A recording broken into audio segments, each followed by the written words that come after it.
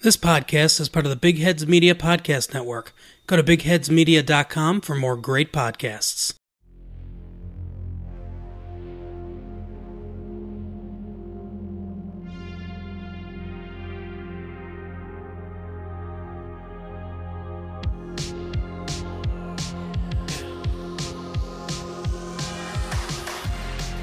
Hello, everybody. Welcome back to Franchise Tag. I'm your host, Eric Salas, joined along with me today, as always, over the phone, Chris Perotti. Chris, how we doing, man?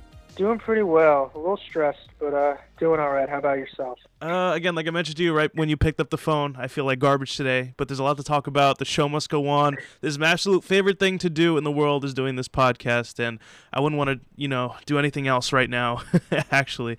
More even just laying down and relaxing, that's something I definitely don't feel like doing right now, and just doing this podcast makes me happy, and I feel better already. So that being said, Chris, I talked to you about this last night.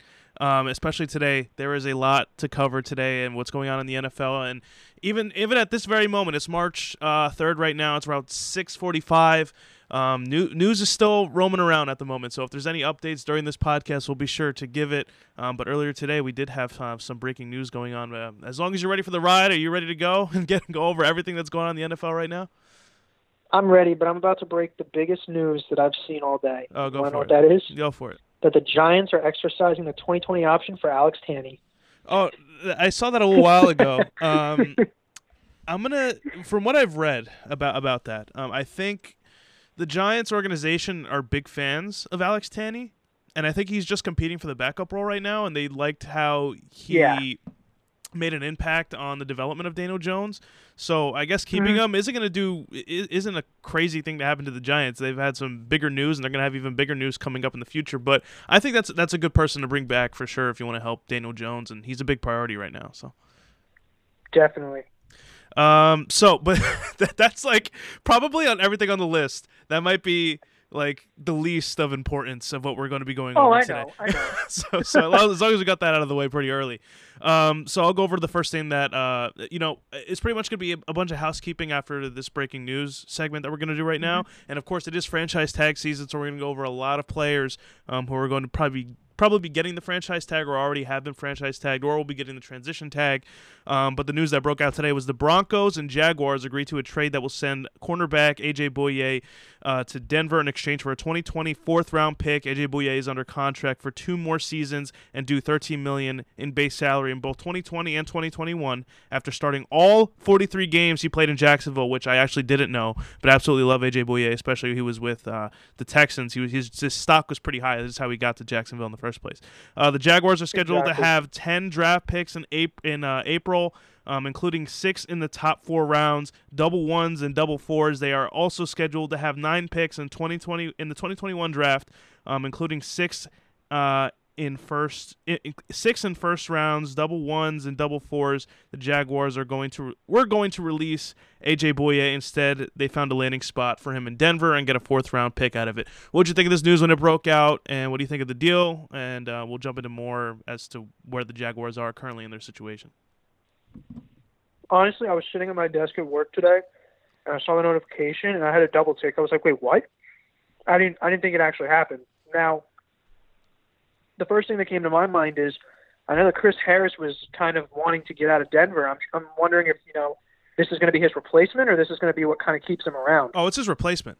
They're getting rid of Chris Harris. It's been a while. It's been a long time coming for him to get rid of him, and we're going to mention this a little later. I'm sure there's like 5 teams involved in getting Chris Harris, so I'm sure the Broncos are trying to make a move.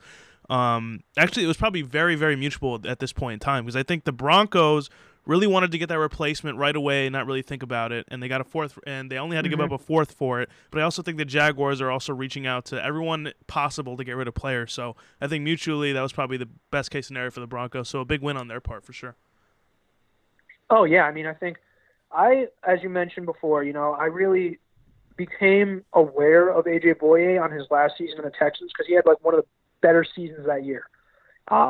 In terms of being a corner, and I was like, wow, this guy's, doing really well. And then he didn't end up going back to the Texans. He went to the Jaguars, and at the time, him and Jalen Ramsey were the duo, and I was just like, wow, this could be a scary secondary just between them two. And I mean, that was I think their first year together, their first or second year was the year they almost made to the Super Bowl. So they were a great duo, and AJ Boye is a great corner. So it's I think honestly, I think it'll be a little bit of an upgrade in terms of age-wise. I think he's a little bit younger than Chris Harris, so it'll definitely be a great fit as a replacement for him in Denver.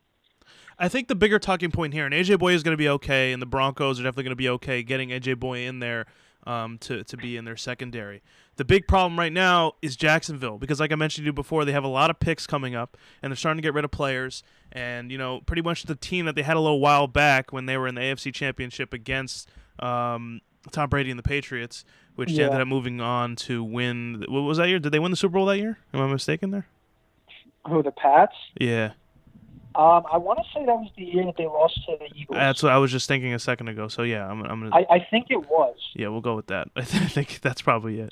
But here's the thing, right? So the Jaguars a little while ago were considered to be a team to have one of the better defenses in the league, and then the next year they kind of have that, I get not necessarily Super Bowl hangover because they never made it, but kind of a hangover in a sense that a defense and an okay offense isn't going to help you win championships, and that kind of not today. Yeah, exactly. That came to them pretty quickly, and then from there on they just couldn't find their footing again. And now the Jaguars are pretty much back to rebuilding and starting from scratch again, which I think it's just.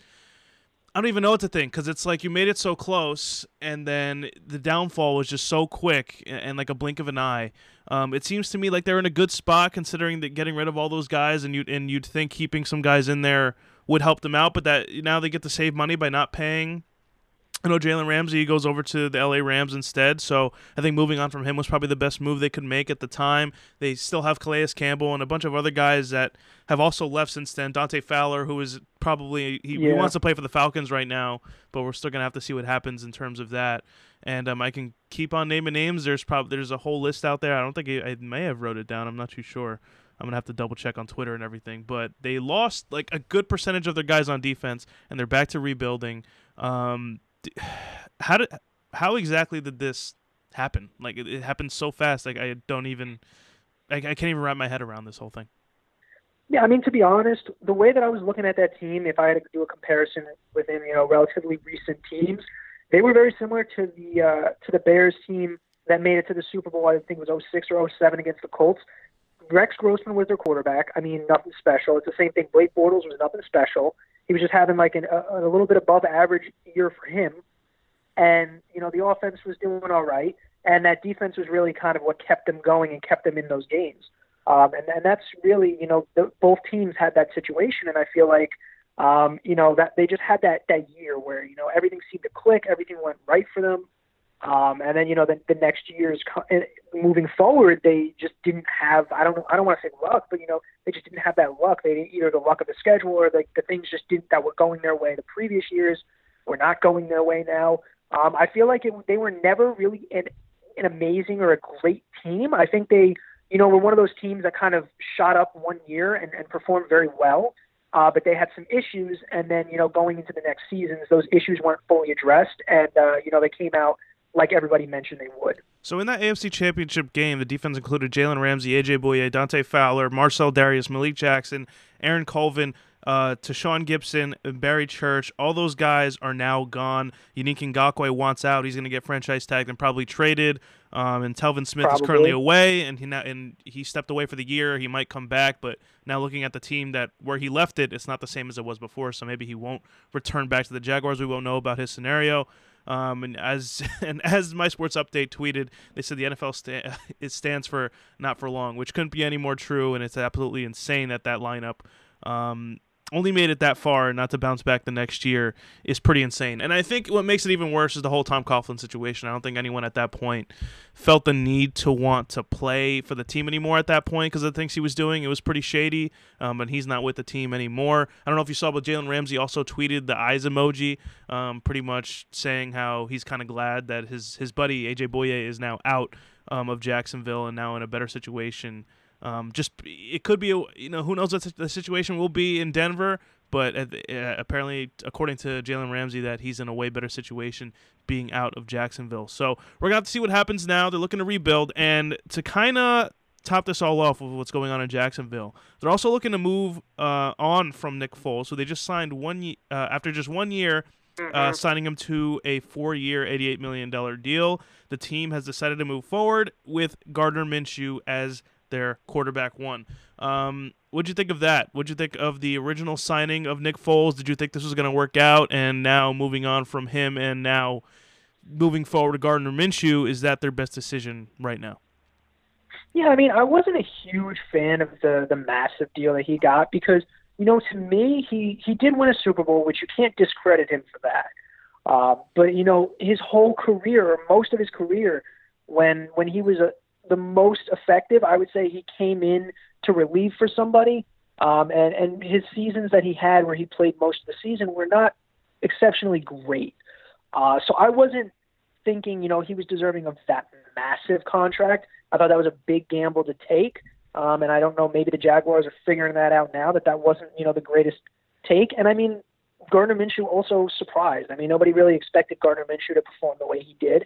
So I guess that kind of made the decision a little bit easier for the Jaguars. But I was shocked because I thought, they just got him into this big deal. He played basically a game.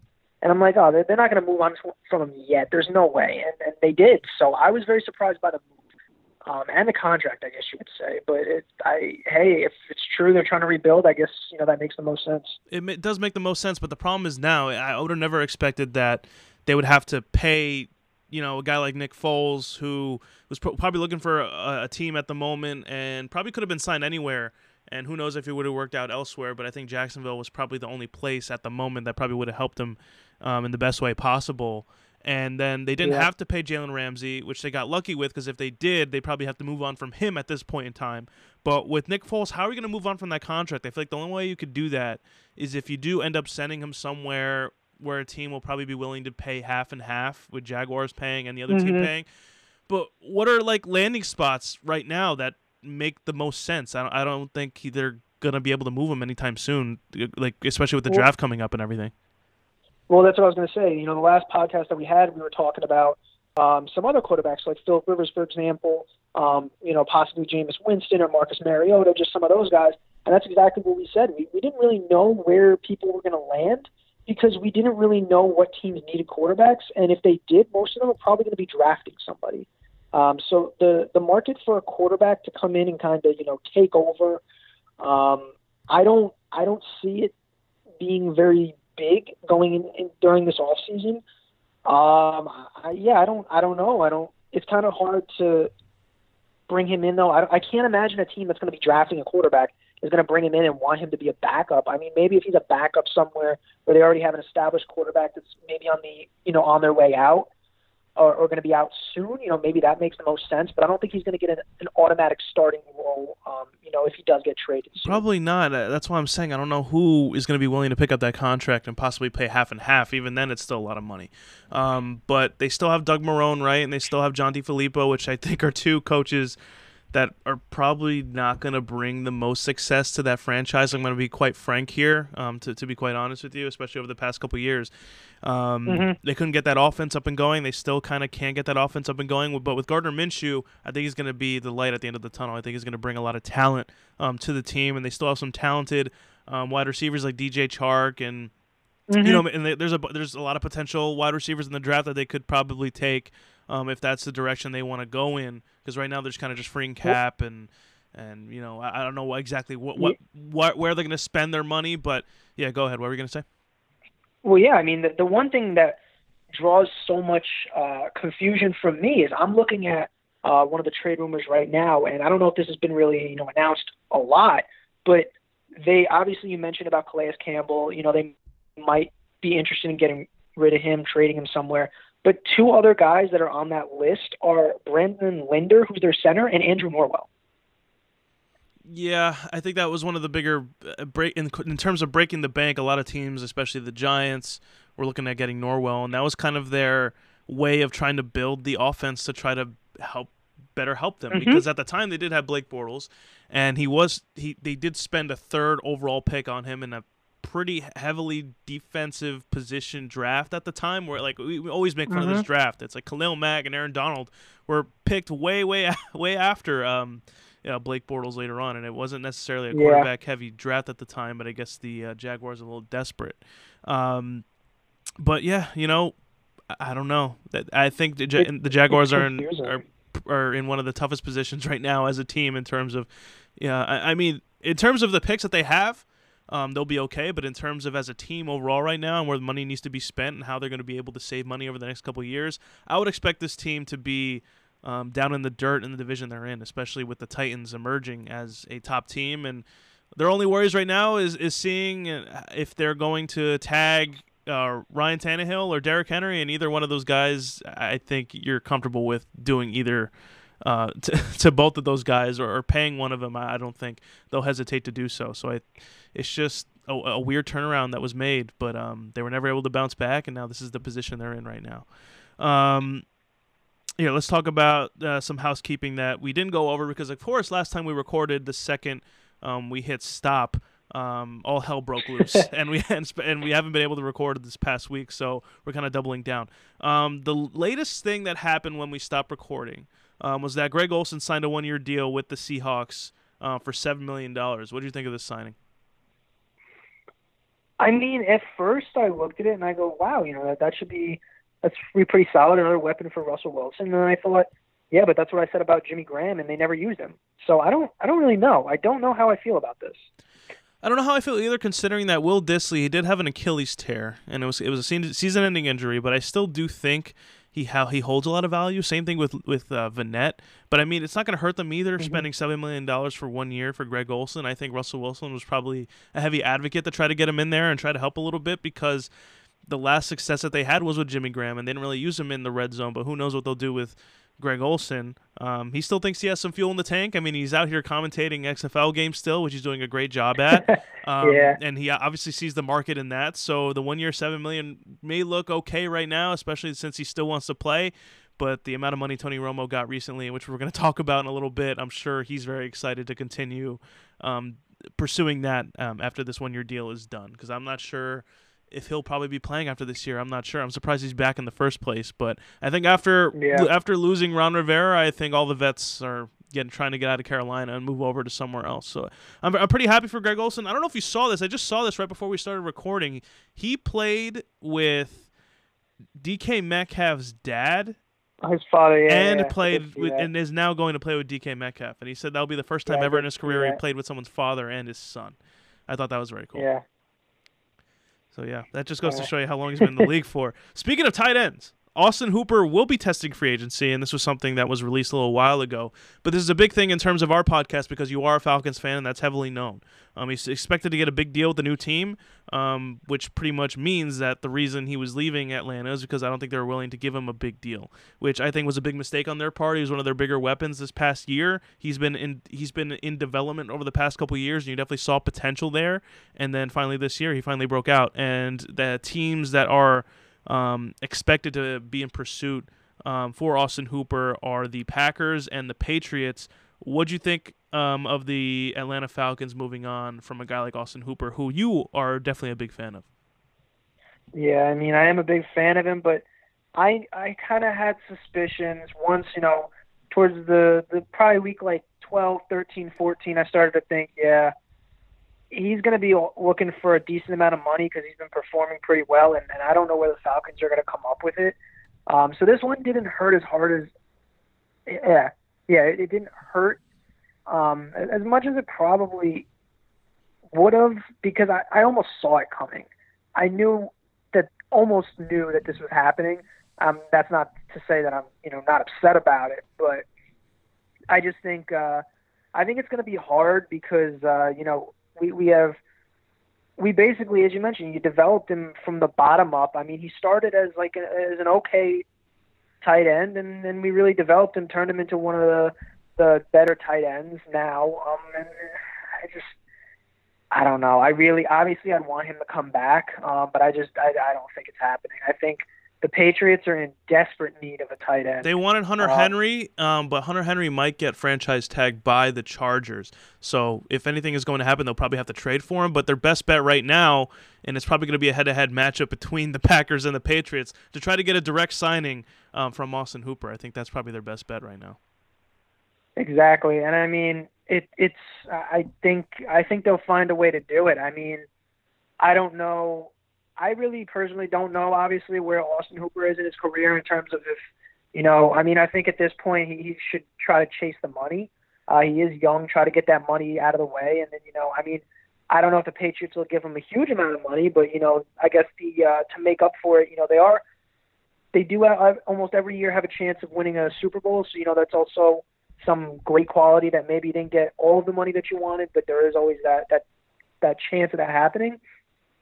But yeah, I mean, since basically the beginning of the season, once the Patriots offense saw what they were doing basically without Gronk, everybody kind of knew a tight end was something that they needed to basically either get with a trade within the season or draft. And I wouldn't be surprised if they continue to push really, really hard for Hooper. And I don't mean to compare Rob Gronkowski and Austin Hooper together, but I think this could be used as a big, big way to try to get Tom Brady to stay. And there's ever since we spoke about it last time we recorded, we were pretty much saying that there's a huge, huge chance that he ends up staying. But now there's a huge, huge chance, which we're going to continue to talk about throughout this podcast, that he does end up leaving now.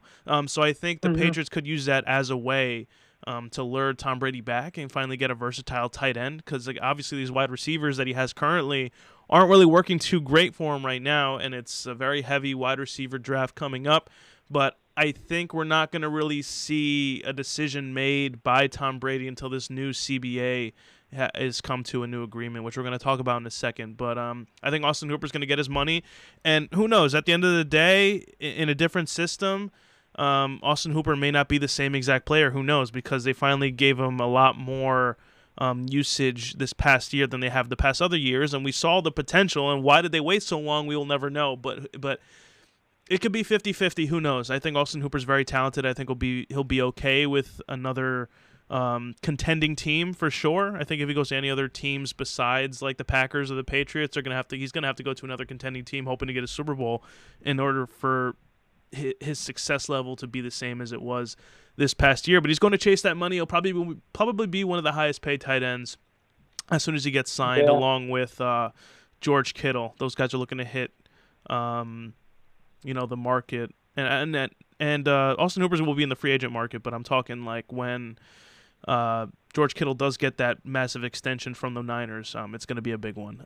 So speaking about the CBA that I just mentioned a second ago, as soon as we stopped recording last week too, not last week, last time we recorded as well, there's a new collective bargaining agreement that came out, and a lot of players are up in arms about it, and there's a lot of players who I don't think aren't as up in arms as other players are, but we'll go over the details in a second. What do you know and what do you think about this new collective bargaining agreement by the NFL, and what side are you on currently? Yeah, I mean, I know that there's I don't know the exact numbers, but I know they're going to be compensated a little bit more for the extra game. There's a possible change in the playoff bracket and how that would be handled. So the number one seed is the only one that gets a bye. So it kind of heavily weighs that number one spot. You really want that one spot now, not just for that home field advantage. But I mean, I've kind of from what I've heard, from what I'm going through, to me, listening to what the NFL has spoken over the past, couple years in regards to, player health, concussion protocol, all of that kind of stuff, to listen to that and then to have them come up and mention about playing, one more game of the season, because when you think about it, if they're going to cut short the preseason, that most of the starters aren't really playing around that time anyway, so that's kind of rest for them. So it will be an extra game for them. I mean, I'm not obviously, I'd love to watch more football. That'd be great. A change would be nice. I feel like it would just be, not that the league is getting boring or anything like that. It's exciting every year because the league changes all the time. But, it would be interesting to just kind of see a change, just maybe they test run it for a season, just kind of see what it does. But I understand exactly why the players are not huge fans of it. And that's going to go back to what I started with, where, player safety has been praised for basically the past couple of years, ever since, CTE became very big and all these players that end up retiring, and now they're having brain problems and more coming out. And then, Aaron Hernandez recently with the documentary that came out, there's been more, obviously. I think it just goes against everything that they're saying. So I don't quite understand how they could, do that and say, oh, well, we're trying to help our players in the long run. I feel like, what you're seeing with the NBA with this load management, I mean, I know it's not nearly as many games, but I feel like you're going to start having some players trying to, manage how much they play, and it might backfire in the league as well. Now, you take a look at this new collective bargaining agreement at face value to, like, us, like, the casual fans and also podcasters that like to commentate on things going on around the NFL. You look at it like, oh, this is dope. Like, you look at teams like the Rams and the Steelers who could possibly make a wild card, appearance instead of them being eliminated. And you're like, oh, that's a pretty solid thing to happen. But at the same time, they play an extra game, and that's a big reason why a lot of players are up in arms about it. But there's also another like 800 pages, as Pat McAfee said on his show, that we aren't aware of. So we're taking this as all at face value. So I'm sure all these other players looking at the other things the NFL has in mind and the big heads in, the NFL are looking at right now, and maybe they don't agree upon it. And what I think of this whole thing, and listen, I mentioned it before, I don't know what the other details are other than the things you have mentioned and a couple other things I have read. But in these scenarios, you have to side with the players. And the reason I say that is because these players are the guys that are putting other people in seats to watch them, and it's the reason why people are tuning in on Sundays on TV to watch them play. And it's like, if these guys are going to be upset about it, and I don't know what the other 2,000 players in the league are going to be agree upon or disagree upon when the time comes, but I'll always side with the players because, again, those are the guys that are bringing people in to watch, and, the guys that are the head of everything in the NFL don't necessarily think about it that way. Maybe they do a little bit, but they're mostly thinking about the type of revenue they'll be bringing in. So I'm going to read a little bit more details that I saw from the proposed CBA. It most notably includes a provision expanding the regular season to 17 games, which a lot of people aren't fans of. I don't think I'm a fan of it too much, and I'm sure the NFL wants to sell more tickets. But I don't think that's going to benefit the players all that much. As a result, players will receive 48% of the revenue, so they will be getting more money, at least a little bit of it, and eventually climbing to 48.5%, which I'm sure a lot of other players are fond of as well. Paired with the projected revenue growth, it could net the players an added $5 billion total. The new deal would also include an expanded playoff setup of 14 teams, with only the top seed in each conference receiving a first-round bye, like you mentioned before. The new postseason format would likely go into effect this upcoming season if they do agree upon it. In addition to adding regular season matchup for every game with no extra bye, for every team with no extra bye, the proposed CBA limits the number of international games teams play. It also reduces the number of training camp practices from 28 to 16. Rosters would expand to 2 players from 53 to 55, with 48 players able to dress for games rather than the current 46. Practice squad sizes would rise from 10 players to 12 and eventually 14. Protecting these players from free agency would be easier. The minimum salary for rookies is expected to increase by $100,000 in 2020. Additionally, owners and the league are set to relax the league's penalties on marijuana and put player discipline for off-the-field incidents in the hands of a neutral arbitrator rather than the commissioner, Roger Goodell, who currently handles all that. And I'm sure there's more and more and more, and we're going to have to see in the upcoming days. I'm not sure when these players are voting. I know they postponed it I think last week. I don't think they were. It was supposed to be on Friday, and they didn't end up doing it. So we're going to have to wait and see what exactly happens. And again, a lot of the things I read here, you might be thinking as a casual fan, like, oh, this might be great for most of the players. But you hear from guys like Aaron Rodgers, who was well-spoken about this whole thing on Twitter, and J.J. Watt and Richard Sherman, who is the player representative for the 49ers, who doesn't think it's a great idea. You have Pouncey from the Steelers, their center, who isn't too much of a fan of it, and he's going to say no.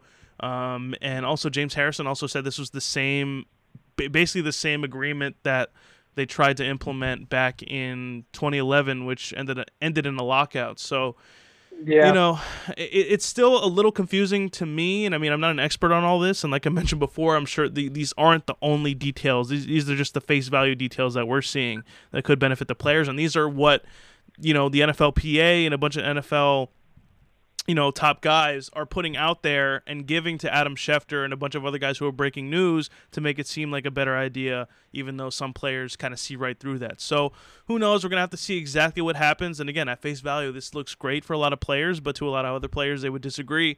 And to top it all off, like I mentioned before, around 10 times, and I'll say it over and over and over again, I'll always side with the players. And again, I don't know what the other 2,000 players are thinking right now, but the top tier guys right now aren't feeling too great about it. But yeah, that's all I got on the CBA right now. We're going to have to see what happens in the future.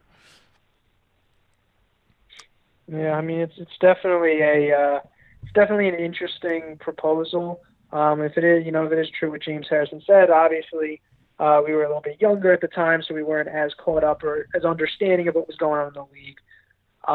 But yeah, I mean, I just feel like, as you mentioned, Pouncey from the Steelers, you did mention that he was not too fond of it, and I know he did mention in a video about how players are making a lot more money now than they were at the time, so they have a lot more power than they did in 2011. So they were saying, he mentioned that the players, they can really take this into their own, and really, they can make the decision because they have more money. They're able to, I guess, they're able to work through a holdout. I'm not really sure exactly where they were going with it. They have multiple directions they could have been going with that phrase.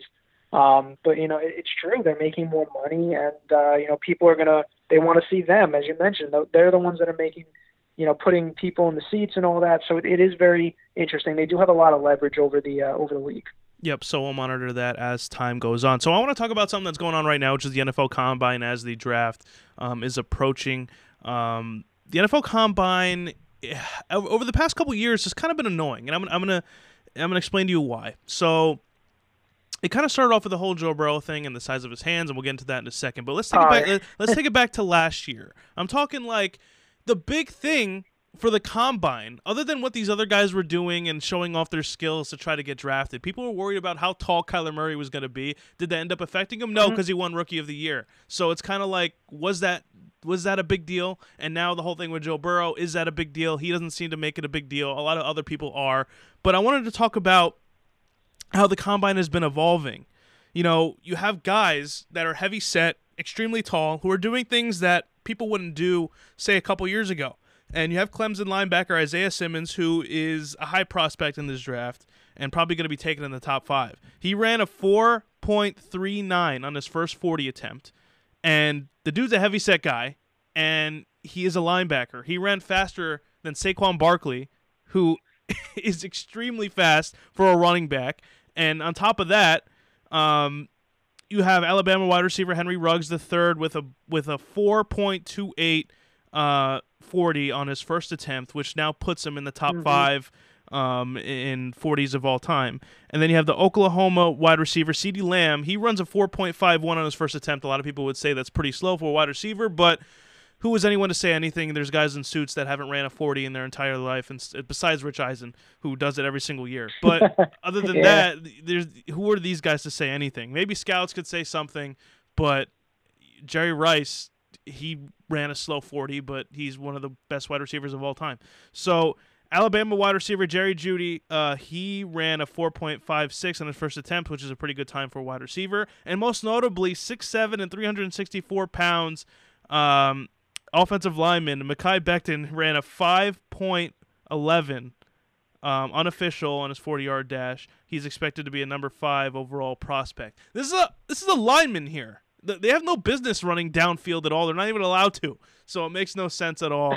But these guys are evolving, and I'm sure as the years come around, I'm sure the list for the fastest 40s in terms of positions are going to be all over the place. But my question to you is, after mentioning all these 40 times, is it important to be fast as a wide receiver? And I think for a guy like Isaiah Simmons, that definitely benefits him because he plays like 17 positions. But for guys like Henry Ruggs and CeeDee Lamb not running as fast, and Jerry Jeudy, who's considered a top prospect as well, you take a look at the 40 list, and you have guys like John Ross, Marquise Goodwin, and a bunch of other guys as well. I'm not going to read the list or anything right now. I don't have it in front of me. Maybe I'll pull it up in a second. But it's like those guys aren't considered to be the top tier wide receivers in the league at the moment. You know what I mean? So is it an important thing to be fast in the combine? Should the 40 be a significant thing that people should be looking at for the draft? And it is very important for wide receivers and guys who can run, but it's like, is that going to help you in the NFL as much as people think? Yeah, I mean, I'm not a huge fan of thinking, the combine, how you perform transfers over into the league, because I mean, you could find any player right now that you think is elite, and they've proven themselves in the league, and I guarantee if you go back and look at their combine, scouts were saying this is wrong and that's wrong and that's wrong, and now, they could have completely change that, or it's like, how could they even say that after watching how they've played? So I'm not a huge fan of the combine. I mean, I think it's great to kind of watch, like in terms of the 40, like you were saying with wide receivers, do they have to be fast? I think if they have different qualities. So if you're a smaller guy, so like a Tyreek Hill, for example, I know we mentioned him. In terms of receivers in the league, I know he is on the smaller side. So he has that speed, and I feel like that kind of complements, or that kind of makes up for him not having that height, so he can outrun his guys. But I feel like if you have a guy coming in that's like 6'3", and he has a little bit of weight to him, he doesn't have to be running a 4.2. No, you just got to get open. I feel like if he runs exactly. So I feel like if he runs a 4.4, 4.5, like that's okay. So I feel like it's all situational. Like if somebody is very thin and they're like that's how they're going to get open. You figure, oh, you're a thin guy, you're not very bulky. You're probably going to have to outrun your competition. That's how you're really going to make your catches.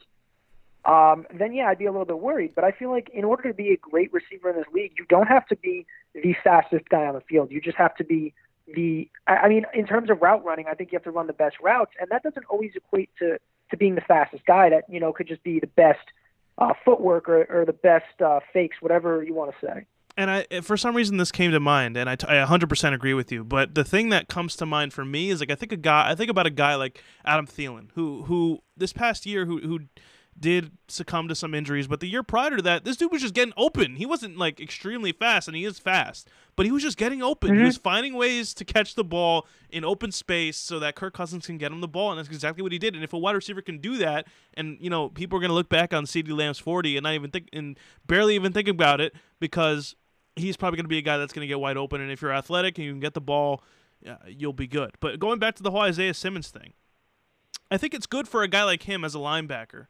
because those guys have to run sideline to sideline, and especially since he's trying to play for a team that will use him in many positions that he's able to play.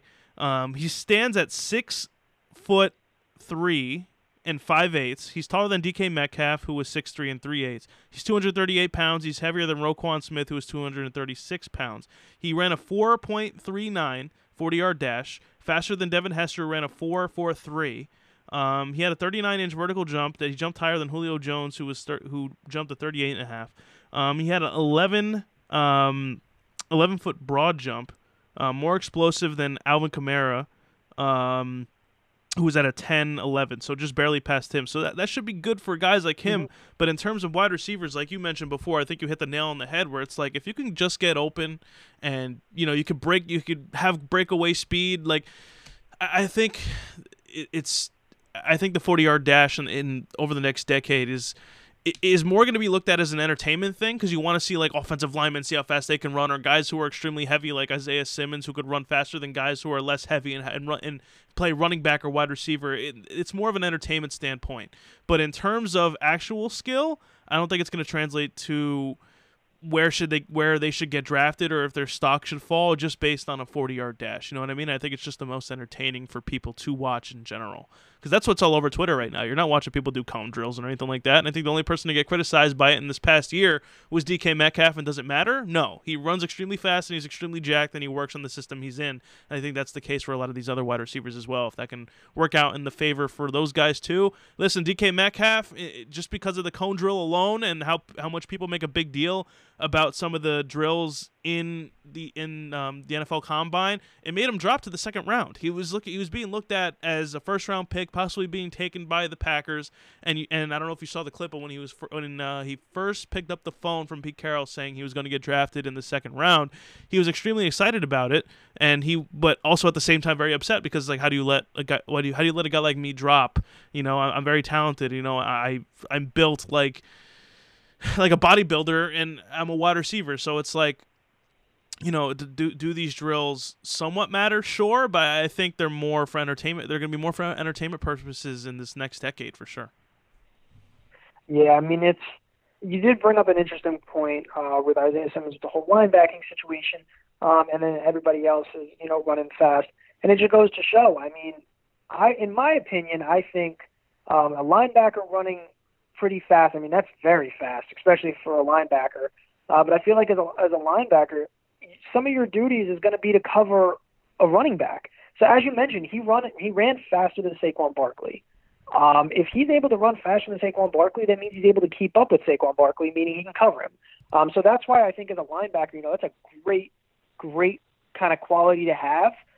But I feel like, again, for a receiver, it just doesn't – I don't think it weighs as much.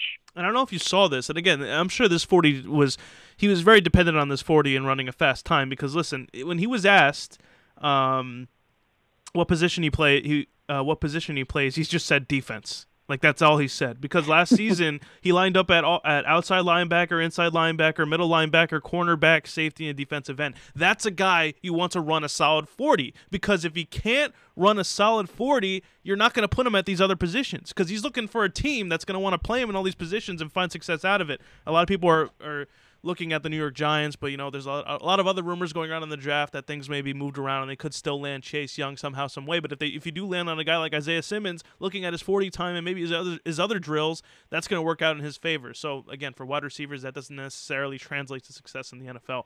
Anyway, more on the NFL Combine, but more to the ridiculous aspect of it. Like I mentioned before, Joe Burrow, they were saying how his hand size was way too small, and Jake Fromm even had smaller hands, and people don't think people think it's going to be a problem when he goes into the NFL. I absolutely think it's ridiculous. First of all, they measure it different in the NFL than they do in the NBA. In the NBA, again, yes, those guys are going to have bigger hands because they play basketball, and you know, they're much taller and everything like that. But they measure from, I think, the bottom of the palm to the top of the middle finger, I think, if I'm not mistaken. But for the NFL, they go from top of the pinky across over to the top of the thumb. What'd you think when you first heard this news? And what'd you think when he reacted to it, saying he's considering retirement after finding out that his little hands aren't going to work in the NFL? I really couldn't care that he had small hands. It really, in my eyes, I don't care. That doesn't need to be a headline, in my opinion. I was just like, okay. Like when I saw that he had small hands, I was like, okay, great. And then yeah, when he sent out that tweet, it was really funny. I got a kick out of that tweet. I mean, but it goes to show you, it's true. I mean, he's making a joke out of it, but it's true. These scouts and everybody else, they make sometimes such like weird or unnecessary headlines about some things, you know, that don't need to be made. As you mentioned with Kyler Murray, his height was basically, you know, it was the talk of the draft. Oh, is he going to be measured at this height or that height? And if he's measured shorter, then he's never going to make it.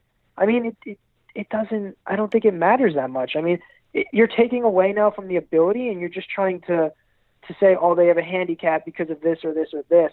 I mean, look at what was it, Shaquem Griffin? He doesn't even have a hand, and he's making it in the league.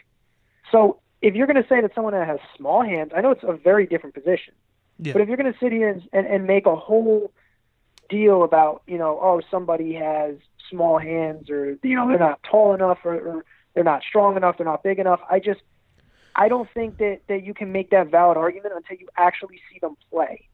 You know, you've seen them play in college, and maybe that's not that great of how it's going to translate into the NFL. But I think that before you start really mentioning anything, maybe if the season comes along and Joe Burrow's fumbling the ball a lot, it's getting knocked out, oh, he has smaller hands, maybe that's an argument. But right now it has no play in why he shouldn't be drafted with the top draft pick or, you know, top 2. Yeah, it's absolutely being, you know, blown up for no reason. But Joe Burrow, you saw exactly what he did in college and how ready he is for the NFL, and he went from a guy who couldn't find a starting job and like when he was in Ohio State, and he ended up going to a place like LSU where he wasn't guaranteed a starting spot either, and he ends up finding his home, and he made the most of it, and he's considered one of the guys to be the most ready out of any other quarterback in that draft. He was considered to be the number one draft pick going to the Bengals for a very, very long time now. Is that going to change the way people think of how he plays? I don't necessarily think so. I would hope not. I mean, having 9-inch hands is like, it's whatever. You saw exactly what he did in college, and again, it may not translate to the NFL, but I think he's going to be okay. I think it's definitely been blown out of proportion. I'm glad he's making a big joke of it instead of taking it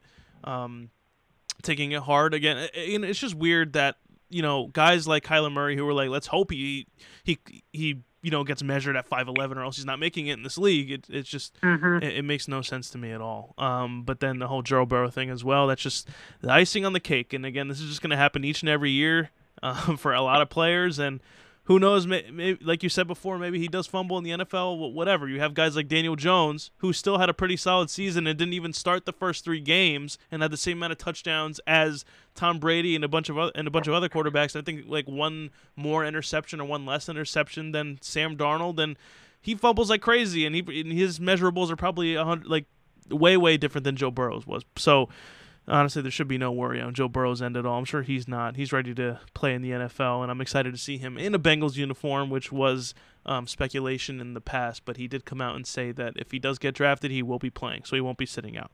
And to kind of do a little bit more housekeeping on the Combine before I move on here, because I missed it, did you see Arizona State punter Michael Turk? He did 25 reps on the bench press for 225. Again, another Combine thing where I think guys are just sitting at home and benching as much as they can so that they can clock in at dope numbers. And it's like, what does a punter need to be doing 25 reps for on the bench press? He doesn't need it. It makes no sense at all. No, not at all. And another, I saw on Twitter though, Pat McAfee was going crazy because his whole thing where he's like all for the brand, yeah, and he's all for punters. Obviously, he was going crazy about how he was doing 25 or whatever reps. I thought it was funny. I mean, it is impressive. It's one of those things where, as you mentioned, some parts of the Combine, it's just fun to watch what happens because in that, like mentioned, offensive linemen, they're running fast times, and you're not really expecting that of them. And same thing with this or the punter, you're not expecting them to really bench a lot of reps. And hey, I mean, good for him. I mean, I don't know how much that's really going to translate into his success, but hey. He has a great memory. One last thing that was absolutely insane. Notre Dame wide receiver Chase Claypool. He's 6'4", 238 pounds. He ran an unofficial 4.45 on his first attempt. Since 2003, only 2 wide receivers at the Combine have measured at least 6'4" and weighed 235 pounds or more and ran under a 4.45. Can you name those 2 wide receivers? I don't know. Is Megatron on there? Megatron's number 1. Who would be number 2? Number 2, taller than he said what 6'4"? Yeah, 6'4". Taller than 6'4".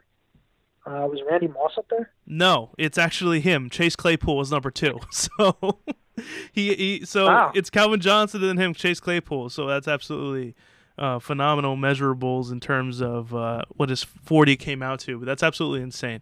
And kudos to you for getting the Calvin Johnson thing. I'm sure a lot of people would get that as well because not a lot of wide receivers are that big. But, good for him. Hope he goes to a good team. And I've been waiting to see a guy with the measurables of Calvin Johnson, Megatron, to perform as well as he did. So we'll have to see. Well, something that I read up on, I mean, there's like millions of mock drafts getting posted every hour. But a couple of them that I saw is the Falcons. They said could possibly draft him and try to use him as a tight end. I did see that, and I think a lot of other teams would probably want to convert him to a tight end as well. He does have the size for that. But who knows? Like we said, Megatron did end up excelling in his position, and not to compare him to Megatron or anything, but that's something you haven't seen in a while. So why not continue to try it? And you could always convert him later on. Who knows? How often do players of the Combine end up switching positions? I would assume not very often. I feel like that's something that's very difficult to do. Yeah, it's always thrown around, but how many players actually switch?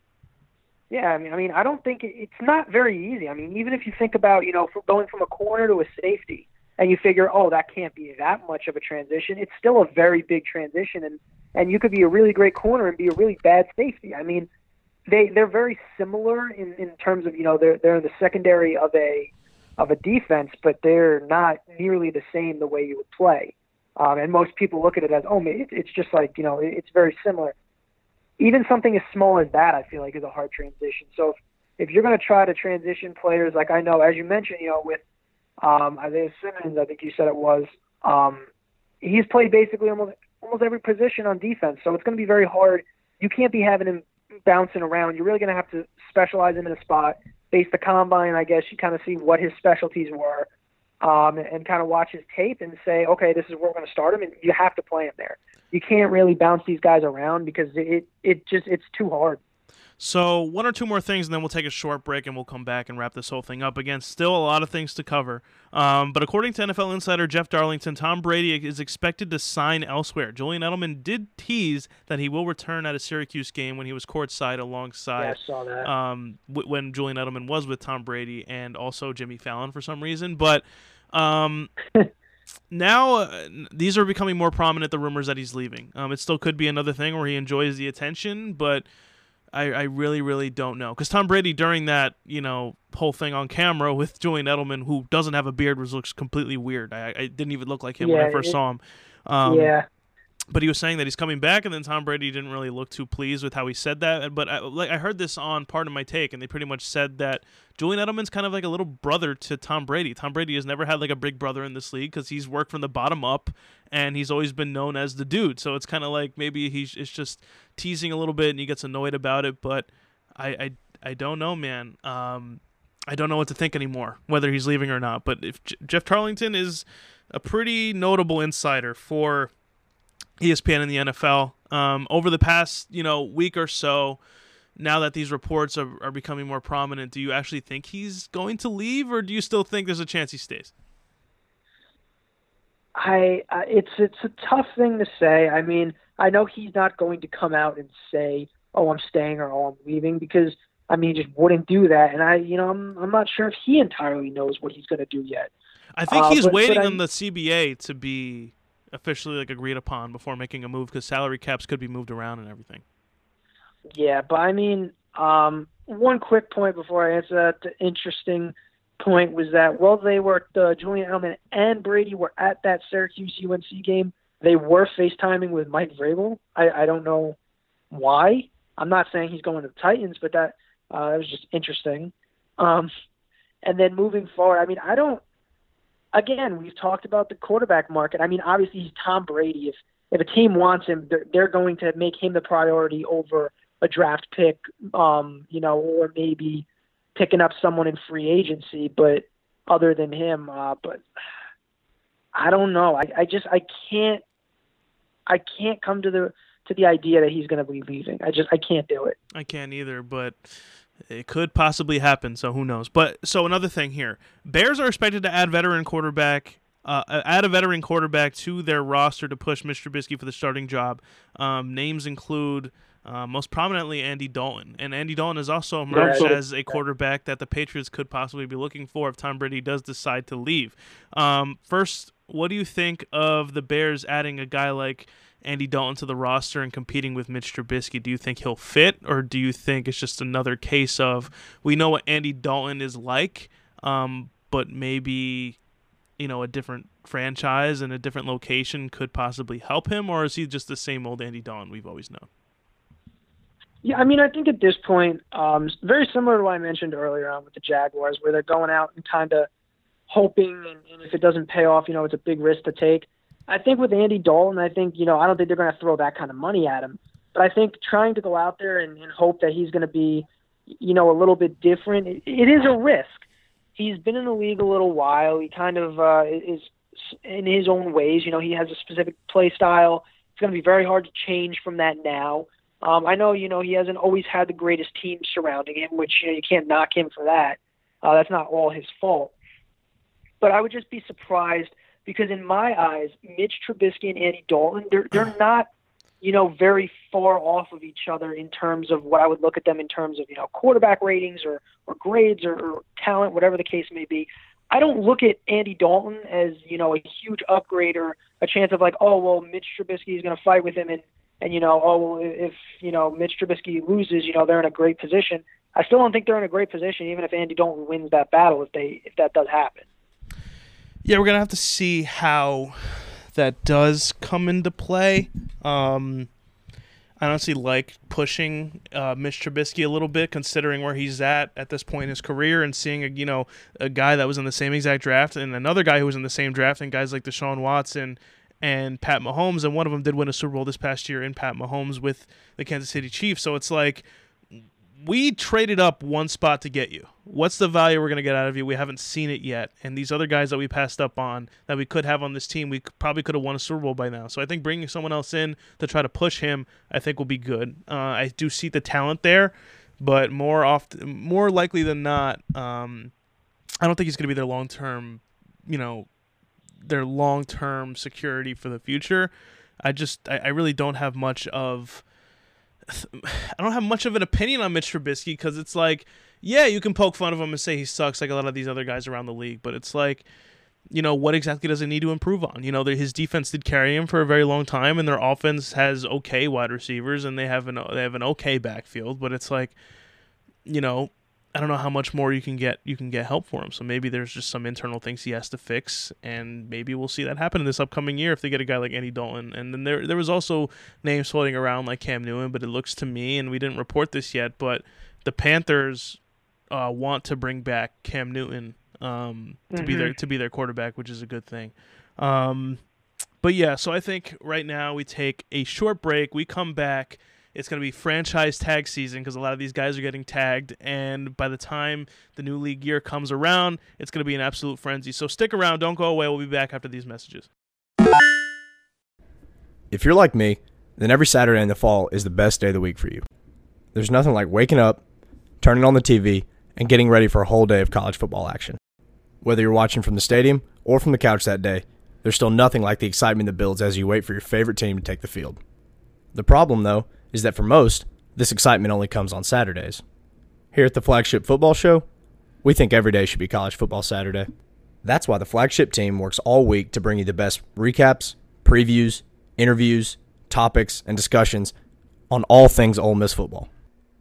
Tune in every Wednesday for our new episode on Apple, Spotify, Stitcher, and SoundCloud, and follow us on Twitter at Flagship FB Show and on Facebook at the Flagship Football Show to keep up with all our coverage. And remember to stay with us every single Wednesday all year as we bring you everything you need to know about the Flagship University in Mississippi on the Flagship Football Show.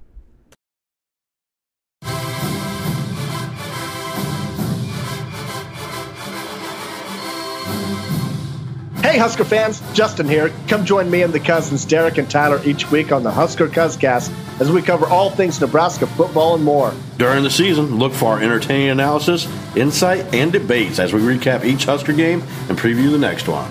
We also make picks on the week's biggest college football games, and then each of us gives you our bet of the weekend and mock each other endlessly when one of us gets it wrong.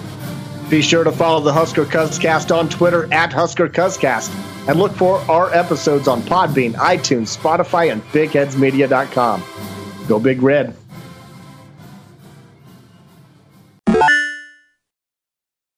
All right, we're back, and we're going to go over the rest of the news that's going on around the league. And I don't think I'm even halfway past this list, Chris, so we got a lot to talk about here. So let's jump right back into it. Cowboys reopen talks for a new deal with Dak Prescott. Still possible he does get the franchise tag. I think more likely than not he does get the tag. They are fifth in the league in terms of where they are in salary cap, so there is money there. But it seems as though if he does get tagged, he's not going to show up to camp. And I think Dak Prescott, and I heard this on Get Up this morning, that he's probably in the best position out of any quarterback who's looking to get a new contract at this point in time. And the reason why is because he just got a new head coach. And having a new head coach, you want to build that rapport, and you want to get accumulated to each other and what exactly you want to see from each other. So it's like if he's not going to show up to camp, that's going to be a big issue. So I feel like as of right now, he's in the driver's seat. Who knows if he gets $40 million per year like he wants to, but I think more likely than not he does come to terms on a deal. But if a franchise tag is placed, he will come back by the time the season starts, so they may get off to a rocky start, and that's where a lot of Cowboys haters will come in and start bashing him. But what do you think is going to happen here? Because I think this is a very interesting thing here. And before you mention anything, we did have a video on this on our YouTube channel a little while back. It's one of our first videos that we had a little while ago, and we were talking about how it was going to hurt their cap and everything, but now they actually free up a lot of space, and they have a new head coach who knows exactly what's going to happen. So what do you think of this whole scenario here? Yeah, what was interesting is it was reported a little while back that I think he was offered around like 33 or something like that, somewhere in that range, 33 something or somewhere around there a year contract, and he did end up turning that down. I think it was before the season when that was offered, or very early on to the season last year. And honestly, looking at the way things have played out, not even just counting the franchise tag possibility, but also the performance he's had. He's been a little shaky at times. The common theme of the past year for the Cowboys was, they could beat the teams that they had to beat, and then when it came to the better teams, they couldn't win. I think with him, if he was making like $33 or $34 million a year, if he ended up getting that contract, I personally think he would have benefited, because I don't think he's even worth that. In my opinion, I don't think he's worth. I think $40 million should be way out of the picture. I don't think he should be anywhere near that. But I think, $33, $34 million, I think that was a very generous offer in terms of the Cowboys. And the fact that he turned that down is shocking, because at the time, it might have been, in his eyes, he might have thought, oh, well, I'm better than that. I don't want that much. I want more money. But I think if he had signed that deal, I think he actually would have been coming out on top if he had done that, because, again, he's still young. He still has a lot of time to improve and do all these other things. But I don't think that he's worth anywhere near $40 million. Sure, you could say that, but it's kind of like the next guy up kind of thing. So it's like, the guy after him may not even be as worth it as he is getting this money. But like I mentioned to you before, he's in a great position because he has a new head coach. And the other thing is, he also doesn't miss time. And you'd rather have a guy whose best ability is availability than a guy who's always hurt and is seeking that same amount of money. And it's like, why should I pay you if you're not going to stay healthy and provide for us? Because it's like they could possibly be going into training camp with a guy like Cooper Rush, and then they're not going to have Dak Prescott going into the year. Luckily, they did keep their offensive coordinator, so they don't have to start exactly from scratch. They still have Kellen Moore, who I think has a lot of potential as an offensive coordinator, as seen last year. But the thing is, man, it's just like that. I've never seen this type of scenario before, and how much of an advantage he does have on the Cowboys organization, so we'll have to see what happens. I still do very much see him getting tagged, and then the possibility of him not showing up to camp at all. So we'll have to see what exactly happens in that scenario. But let's see what else I have here. Hold on. So I did miss a lot. Hold on. I just kind of jumped the gun on my list here. So another thing that came out recently is that Jerry Jones is thinking about re-signing Dez Bryant. What did you think about that when you first heard it? I did see that, and I would be all for that. I thought when they got rid of him in the first place, I thought honestly he was going to be picked up, he was going to be playing somewhere, and I was honestly shocked that he wasn't. So knowing that he hasn't been, I know he got signed by the Saints a little bit after that whole process, and then he ended up, I think, tearing his Achilles or something. So obviously he never got to play for them. But I think he's been a relatively respectable receiver. In my opinion, he was never one of the top 5, top 10 receivers in the league. But he's always been able to perform for the Cowboys. So, I have a level of respect in that sense that, he's always going out there and performing well. I would like to see him make a comeback. I think he could still make it in the league. He might not be one of the best receivers out there, but I think especially with the way that this team is right now, especially next to Amari Cooper, as long as that works out, I think that could be a pretty interesting. I think that'll be a very interesting duo, and I think that would also help Dak Prescott in terms of if he wants that contract, because I think adding another big guy like that will make him perform at a better level as well. Yeah, I don't have much thought about it. We're actually going to have to see what happens with that because, Dez Bryant has been in talks with a bunch of teams that are probably coming back, and then the only thing that's come close to him actually playing an NFL game was him signing with the Saints, which didn't end up working out because he tore his Achilles before actually playing a game in their playoff push. But, it is just talk, so I don't want to waste too much time talking about it. But we'll see. I still think, as you mentioned before, Des Bryant has a lot of potential in the league, and he has a lot to offer, and he has been training for a very long time, so his Achilles should be healed by now. So we'll have to see if Jerry Jones does expand on that. Again, money has to be spent elsewhere on a guy like Dak Prescott before he should be thinking about signing a guy like Des Bryant, who he could probably get at a lower value than he did before. But the Cowboys are also meeting with Amari Cooper to discuss a new deal, and they did spend a first-round pick on him, so I feel like this is more likely than not going to end up in a contract extension for Amari Cooper. And talk about a team that has to spend a lot of money, but their cap room is looking pretty solid right now, to my surprise. I think their best option right here, if they are looking to extend Dak Prescott, and I think a way to lure him back in and maybe take less money, is by signing Amari Cooper, because before that he didn't have much help. You're bringing Amari Cooper, it looked like a different team. So, what do you think of him getting a new deal with the Cowboys? Yeah, I mean, as you mentioned with the whole first-round pick, it would be pointless for them to not bring him back. If you just gave up a first-round pick for him to play the amount of time he's played, which is not much, in my opinion, that wasn't worth it. I mean, you shouldn't have given up a first-round pick, or you shouldn't have even bothered. So I think he will be getting a contract pretty soon. I think, he might be getting it before Dak. As we mentioned, Dak is probably going to get franchise tagged, whether that's something he likes or not. But the other thing that I did want to mention, I'm not sure if you knew about this, but this is something well on the topic of the Cowboys, is that I know this is a big guy, he was playing well, Cowboys fans weren't a huge fan when they drafted him, but Leighton Vander Esch, there's apparently been some issues with him and his injury. He was out most of the year last year. They're saying that it could be a little bit more serious than they thought.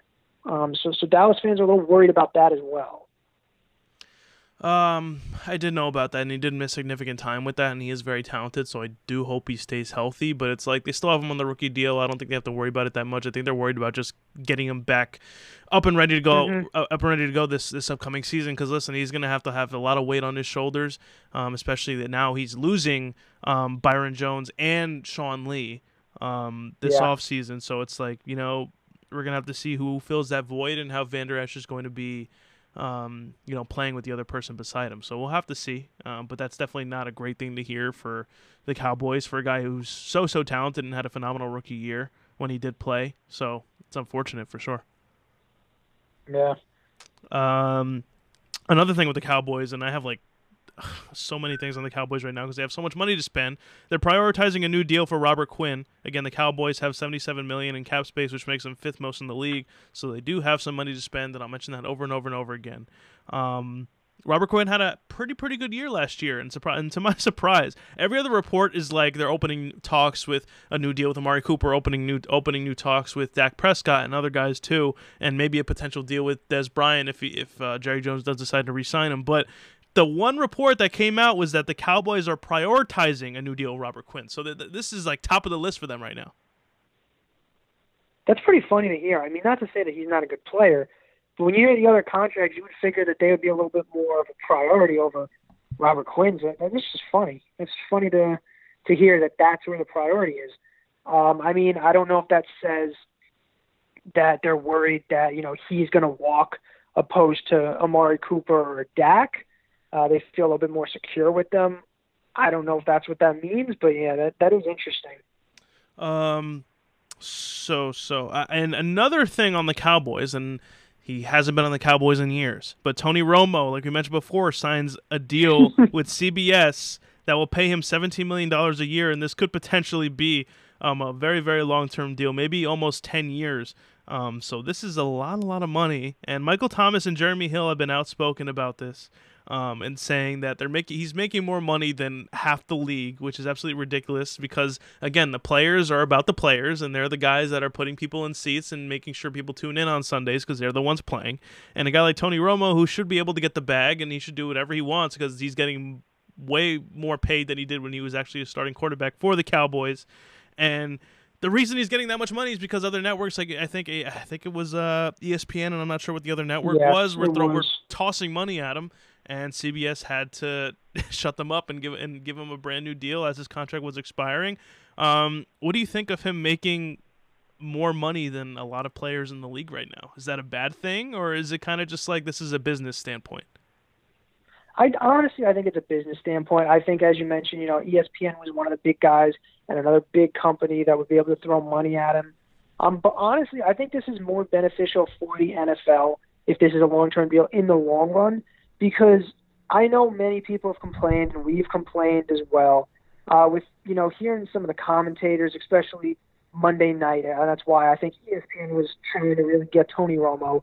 But some of these commentators as of recently have just not been great, and it makes watching the game just not enjoyable. So I feel like the NFL, this helps the NFL out as well, because by having him broadcasting some of these games, having him around, knowing he's going to be around for a while, he's exciting to listen to. He's at least interesting. He has some good insights and good knowledge. So I think he's benefiting the league as well. But you also have to realize that this is a station that is offering him this money. It's not all just the NFL that's going to come in and pay him. So to sit here and say, oh, well, why is he getting so much money? And we don't get that much money. It's not entirely funded by them. So I get why they would be frustrated, but it's not, in my opinion, it's not, entirely like they're now not able to pay players because they're paying him. You know what I mean? Yeah. So another thing here, and speaking of ESPN, as soon as ESPN did not close a deal with Tony Romo, they immediately started making big offers to Peyton Manning to take the Monday Night Football job. Mm-hmm. So he will probably, if he does take the deal, and I'm sure they'll be in talks for a little while, I'm sure Peyton Manning's not going to jump to a deal right away, but it could be Joe Tessitore and Peyton Manning in the booth instead of Booger McFarland, and I'm sure they're not going to move on from Booger McFarland as quickly as you think. They're still going to have him probably as a sideline reporter somewhere, so looks to me he's not going anywhere. But what do you think of that tag team duo and Joe Tessitore and Peyton Manning being on Monday Night Football? Because Peyton Manning did say he did not want to take that job a while ago when they first initially offered it until his brother was out of the league. And I did hear because he didn't want to criticize him, and I heard other reports he didn't want to do it until Tom Brady was out. And it looks like Tom Brady's clock's running out, especially if he does move on to another team. So what do you think of him potentially joining the ESPN crew for Monday nights? Yeah, I mean, I think it would be a great fit. Similar to Romo, I know that they played the same position. But similar to Romo, I think Peyton is just one of those guys that has really great insight on the game and throughout the league. Obviously he was keeping up, especially with his brother, up until, the end of this season, retiring. So he obviously has a lot. He has great humor, great personality. You can see that in multiple commercials that he's been a part of. But I think it would be a great fit. And as you mentioned, I think Booger McFarland will still stick around because, to be 100% honest, he wasn't supposed to be in the role he's in right now. The ESPN kind of got screwed because last second Jason Witten decided he was going to go play, and they didn't really have any time to offer anybody that job, and he was really the sideline reporter, and they figured, all right, let's just bring him in and forget the whole sideline reporter, because people were also complaining about him being on that card saying they couldn't see the game. So I guess, it kind of benefited them because they figured, all right, we got someone in and people aren't going to be complaining anymore. But we all kind of saw how that ended up. So I think they definitely need a change. Peyton Manning would be a great fit.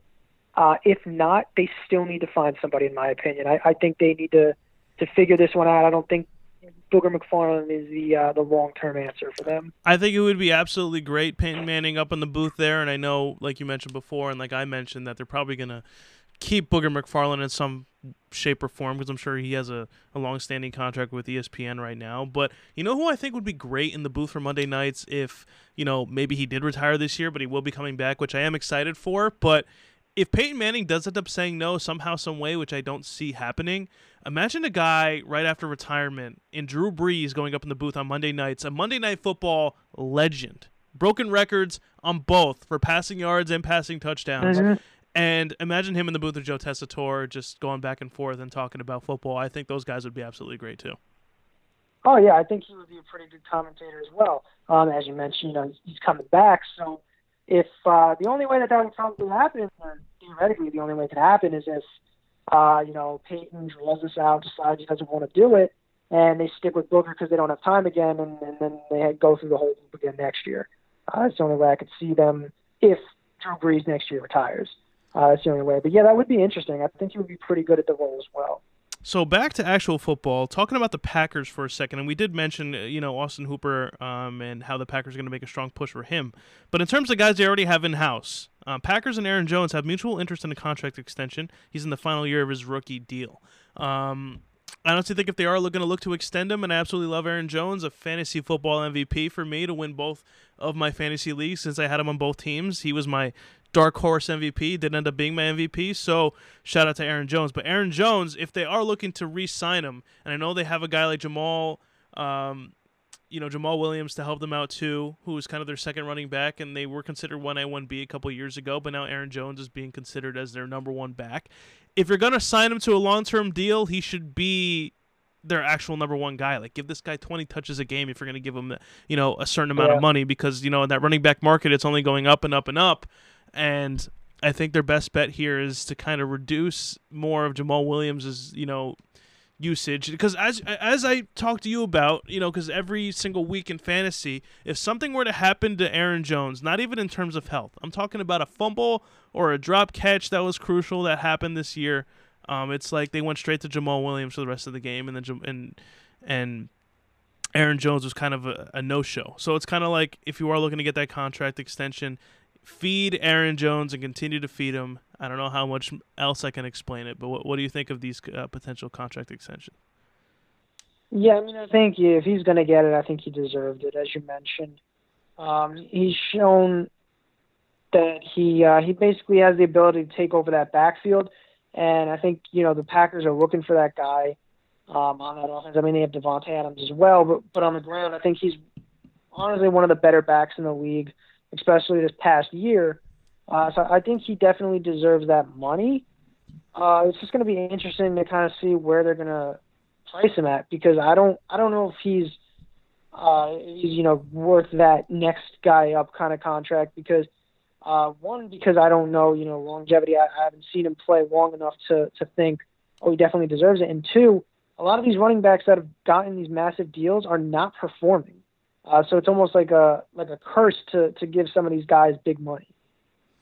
Yeah. So I don't have much else to say on that other than if we do see that contract extension will happen, because I don't see him going elsewhere or anything like that, or Green Bay moving on from him. Then I'm excited because I love Aaron Jones and I would love to see him continue his success. So we're getting to the real meat and potatoes here. So rumor has it that the Redskins want to bring in Tua Tagovailoa to compete with Haskins for the starting spot. And a lot of people were saying how it was going to be Chase Young from the get-go, and now things have changed. Ron Rivera is the new head coach in Washington, so it's kind of a new mindset there. What do you think of that move if they do decide to do that? Yeah, I mean, it definitely, thinking about it definitely was a very interesting situation, and I was surprised by it. But then I learned a little bit more, obviously read a little bit more into it. And I guess, they put it that Ron Rivera, they're coming in with a new staff, a new guy. That's not the guy he drafted in Dwayne Haskins. So, if Ron Rivera wants his guy, he's going to go out and get his guy. So, I mean, I guess, that makes sense, but this is one of those arguments. Do you go after the best guy in the draft, or do you go after what you need? And that's kind of what I feel like they're going to be back and forth between. Yeah, we're going to have to see exactly what happens there. Tua is very talented, and regardless of his, the injury that just occurred, he is very, I guess I would say injury prone, because he has experienced a lot of injuries when he was the starting quarterback in Alabama. But I think this would be a strong test for Haskins. I think Ron Rivera is thinking, like, I don't think Dwayne Haskins should think that he's being given the starting spot just because I'm the new head coach here. So we'll have to see what happens, but that would be a big change in this draft, man. If Chase Young does end up falling to the Giants, they have a big choice to make, whether they want a guy, because they've had a need for linebacker and defensive end for a very long time. Who will they take? We don't know. They have a new head coach in Joe Judge, who knows what he would like. So we'll definitely have to see what happens. This draft could be all over the place if that's the case. Another thing with the Redskins, Trent Williams wants a new contract or get a trade out of Washington. He had positive talks with Ron Rivera. He's in the final year of his 5-year, $68 million contract. The Redskins won a first-round pick for Williams in return. So I found this very surprising if you listen to the report correctly. It's like he's had positive talks with Ron Rivera, but his his reputation with the Redskins isn't so great, and I think everyone would say they're on more of the side of Trent Williams because, again, he was misdiagnosed of whatever happened with the medical staff, and then he's now in new contract talks with the Redskins. That doesn't make much sense to me. If you're looking to get out, you might as well get out anyway. But it's funny that the first option isn't that he wants to be traded out first, and it's either a new contract or get traded out of there. So it's a little weird. I feel like for Trent Williams, he needs to go to a contender at this point in his career. With all the money he's making, he needs to go to a place where he could make a Super Bowl run, wherever that may be. But I just found that report to be very interesting that a guy like Ron Rivera could sweet talk him into possibly coming back. I just think, in my opinion, if Trent Williams, I know he's not listening to this or anything like that, which is fine, I think your best bet is to get out of Washington, if you were to ask me. Yeah, I mean, it is interesting, and this goes to show, was he really having much of a problem with the organization or the players, or was it more of kind of who was running the show? Because in my eyes, as you mentioned, it doesn't really make sense for him to just kind of almost consider now possible comeback where before it seemed like it was never going to happen. So that's what it made me think of. It makes me think that maybe by bringing in Ron Rivera and him seeing that it's just a different type of management throughout that coaching staff, maybe that's what's going to give him the possibility of coming back. But yeah, I mean, I think that's something that if Ron Rivera if he could pull that off, I think that is obviously a great start for him being starting as a coach for the Redskins. But yeah, I mean, he is such a talented player. It is tough to see, and I feel like players get thrown into a strange situation in that boat where it's kind of like, oh, they go to a contender. And players look at it and it's like, oh, or fans look at it and say, oh, well, they're not loyal. But then they stick around and they don't always get the recognition that they deserve or that ring. So it is a tough situation to be in.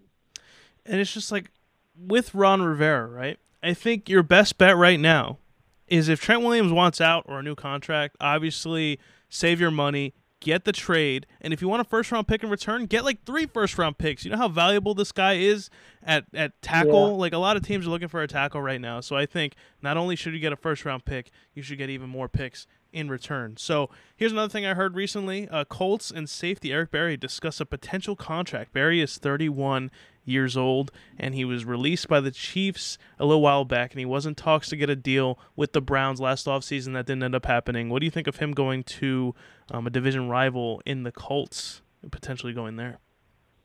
Yeah, I mean, in terms of the division rivalry, obviously, that's going to hurt. The Chiefs are probably not going to be too happy watching that. But on the other side, they had all that time. They could have brought him back. And this is a guy that I was surprised did not play last year. I mean, he fought through his comeback. I believe he had cancer or something along those lines. He was sick, and he ended up coming back, playing, but then, never really moved forward with it. And I thought he wasn't playing very bad in the aspect of, he's washed, he shouldn't be back in the league. I thought he could have still made it in the league. And honestly, when I saw, our safeties getting injured throughout the season on the Falcons, I thought, oh, maybe, he's a guy that they'll reach out to. He's a veteran. They'll probably be able to bring him on and not charge too much. He's not going to be looking for a crazy amount. So, I mean, I personally wanted him on my team, so I'm not surprised that the Colts are looking to add him onto their team as well.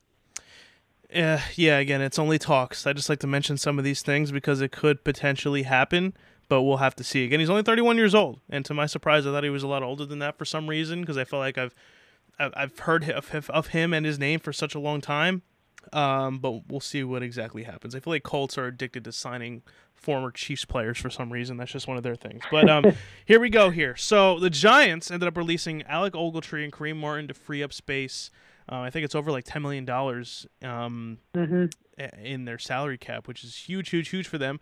And a lot of Giants fans, including myself, are saying hallelujah because that's a guy, even though at the beginning he was a good signing, the money just wasn't right at that particular moment, and you want to move on and get someone else, and this is the most cap they've had in a while, especially after the retirement of Eli Manning, so it's a huge, huge thing right now. And the Giants are also interested in signing linebacker Sean Lee, like we mentioned earlier, from the who was previously on the Cowboys, who will be testing free agency, as well as Joe Schobert, who will also be testing free agency, and all that. They could still potentially take linebacker Isaiah Simmons, who we spoke about earlier, with the 4th pick in the draft. So it's like there's a lot of different combinations they could make. They could they could sign 2 more linebackers, or they could. I think what's his name, Connolly, who did end up tearing his ACL earlier on in the season. Yeah. Was having a pretty solid start to the season. He could come back. Who knows to what extent he'll be the same as he was before, because he did have a couple picks to start off the season, and take Isaiah Simmons, or mix it up and have an edge rusher and sign 2 linebackers. So there's a lot of different options here the Giants could take. We'll have to see what Joe Judge said, but apparently to the description that he wants in a player in this draft, Isaiah Simmons seems like the guy, because he says he wants a guy who can not only play one spot, he wants guys to move around. But who knows if that's exactly what he's going for there? We don't even know if he's pulling the strings, because a guy like David Gettleman, as you know, makes his own decisions. So we'll have to exactly see what happens. Do you have any thoughts on that, or do you want me to just keep going? Up to you. Yeah, I mean, just basically on that, I was surprised. I mean, I thought Ogletree was a great player, but I just think, in the way that the team is at right now, I don't think they were going to be able to pay him. So unfortunately, they had to let him go. But it was just one thing, I was just surprised. If they go out and get Isaiah Simmons, that kind of, I guess, hopefully you figure it's going to make up for it, and you get a younger guy as well. You don't just get talent. But we'll just have to see how it goes. So I love this. I was originally going to skip over this, but I absolutely love this. So I think we mentioned last week that Jordan Reed was going to be released by the Redskins, which he officially has at this point in time. But the Rams actually have spoken to Jordan Reed about a potential contract, which I found very, very, very interesting. Because last year they got a guy involved like Everett, and this is a pet peeve I had all season long. It's like, why are you going to pay Tyler Higbee all that money and not use him? And he emerged later on in the season as Everett did get injured later on. So it was like you definitely saw where the money was. They put their money where their mouth is in that sense. But it's like, now why do you want another tight end in Jordan Reed when Tyler Higbee emerged as the guy later in the season? And if you don't like Higbee and you want to pay him all that money without using him, you still have Everett. So it's like, I found that very, very strange. But maybe they're just doing their due diligence. I don't know. Yeah, I have no idea why they would try to be interested in him. I mean, he is obviously a very big liability in the fact that he's always hurt. And, honestly, not even to be a jerk, but he could be one more injury away from basically ending his career. So it is a very big risk. So I don't see, we mentioned earlier with the Patriots and Packers, for example, they're looking to fill a void at tight end. I don't think they're going to be really too interested, because it's not going to be a long-term option. When you have guys like Hunter Henry that we mentioned and Austin Hooper, those are probably going to be they're going to be the 2 most gone after tight ends if Hunter Henry doesn't get franchise tagged. But it's a strange decision, as you mentioned. Yeah, so again, this list is very, very long. A lot of things we missed here, and then we'll jump into the franchise tag, as you know, is the name of this show, and we find it so interesting that the franchise tag is a part of the league, because a lot of players are against it. And people actually think in the new collective bargaining agreement the franchise tag should be something they should eliminate, which I think would absolutely be hilarious, considering it's the name of our show. And I mentioned this on Twitter. I don't know if you saw it, and I said the reason that's the name of our show is because a lot of players don't like it, and they, even though they can get paid, like the top tier players in their position that year, which could end up being $15 to $60 million or so, it doesn't guarantee long term security. And if you do get hurt, that could potentially hurt you in the future. Financially, if you're not secured in. And that was the problem with guys like Melvin Gordon last year, and who couldn't come to an agreement. I don't think he was franchise tagged, but there was never an agreement. But there's guys like Allen Robinson, and that's the tweet I responded to on our Twitter, and he said that he didn't want it that should be out in the new collective bargaining agreement. So it's just such a great aspect of the show, the fact that we're going to get into the players that are potentially going to be franchise tagged or franchise tagged, and how big of a problem it's going to be for the next coming years. I mean, who knows? Maybe in the future this could be out. This could be a potential thing that could be in the collective bargaining agreement that they can get rid of. Who knows? But one last thing before we get into all the franchise tag players. Texans and Laramie Tunsil discuss new contract. He's seeking $19 to $20 million in annual salary, but he's set to play on his 5th year option right now. Do you think he should get paid after this year or come to a new deal maybe soon-ish. I'm actually not too sure. I think when they did acquire him, they kind of were in panic mode because they did end up making the playoffs, sure. You can count that as a success. But it's like you did give up a lot. Like, what was it, like 2 firsts and a second or something like that to try to get Laramie Tunsil in there? It was a bit much. So I think this is another situation where Laramie Tunsil's in the driver's seat. They'd probably make that annual salary of $19 to $20 million. Yeah, I don't know if that's something that should be pursued. I mean, he's a good lineman. He is. He's or a tackle, whatever he is. He is very good. But I just don't know if that's kind of, if he's worth that. Because I think he's a great offensive lineman, but I don't know if he's, that great, if that makes sense. I feel you. And again, we'll see what happens. Again, making the playoffs and the fact that you did spend all those picks, Laramie Tunsil was in a pretty good spot to probably get that money, but we'll have to see what Bill O'Brien does. He is the acting head coach and GM, so he has some decisions to make. So let's get into franchise tag. Not the name of our show. Who is currently franchise tagged or will be franchise tagged if no long-term deal is reached? It is franchise tag season, so let's jump right into it. So Yannick Ngakoue did get placed. The Jaguars did place the franchise tag on Yannick Ngakoue, but he did tweet that he talked to the Jaguars and they are not going to come to terms on a long-term deal. So he could potentially get traded very, very soon. Another weapon that the Giants are looking to possibly trade if the opportunity does present itself. And I did get into an argument the other day with our buddy Mark, who has been on this podcast, and he is a little bit of a homer, and I'm sure he knows that. But we're talking about Jadeveon Clowney and Yannick Ngakoue. Who would he rather want on the Giants if they do pursue those two because there's interest? And he wanted Jadeveon Clowney just because he seems like the better player. But to me, it's like you got to get the younger guy. If a team like the Giants is rebuilding, I think Yannick Ngakoue is going to help you a whole lot more. He was on a team that was at their highest and ended up being at their lowest. So why not go to a team, in the city that's going to give you a substantial amount of money, and you're only 24 years old. In the next couple of years, we'll see how Daniel Jones develop and how that offense works out, and if this defense comes together. If you end up getting a guy like Isaiah Simmons, or you sign guys like Sean Lee and Joe Schobert, and there's a lot of different options they can go with. So if they do end up building a pretty solid defense, I think it's a better place for Yannick Ngakoue to go than Jadeveon Clowney, where Jadeveon Clowney is at the point in his career where it's like, I want to be on a contender, and I have been on a contender for the past couple of years on the Texans before going to the Seattle Seahawks, who were a playoff contender this year, but ended up losing and not making it to the finish line, obviously. So it's like, what do you think? I think Yannick Ngakoue would be the way better choice in that scenario. Yeah, I mean, I did voice a little bit on my opinion on that. And my main argument for why I think Ngakoue would be the better option is because you got to try to transition him into something that he's more familiar with. You're going to put him into a role that, he's used to playing. And in my eyes, both the Giants offense and the Jaguars offenses were not, phenomenal. They weren't great. They're not going to go out here and on an average score you a ton of points, I would say. Whereas I think, Russell Wilson and that Seahawks offense, they're very dynamic. So Jadeveon Clowney, I know that he is a defensive player, and Ngakoue, they are both defensive players. But when you have a player that's playing in an environment that they're used to, it's I think the transitioning process is a little bit smoother. Because if you have a guy who's going out there and, the defense is the main force of how they're going to play well, that defensive player obviously holds more weight on that team.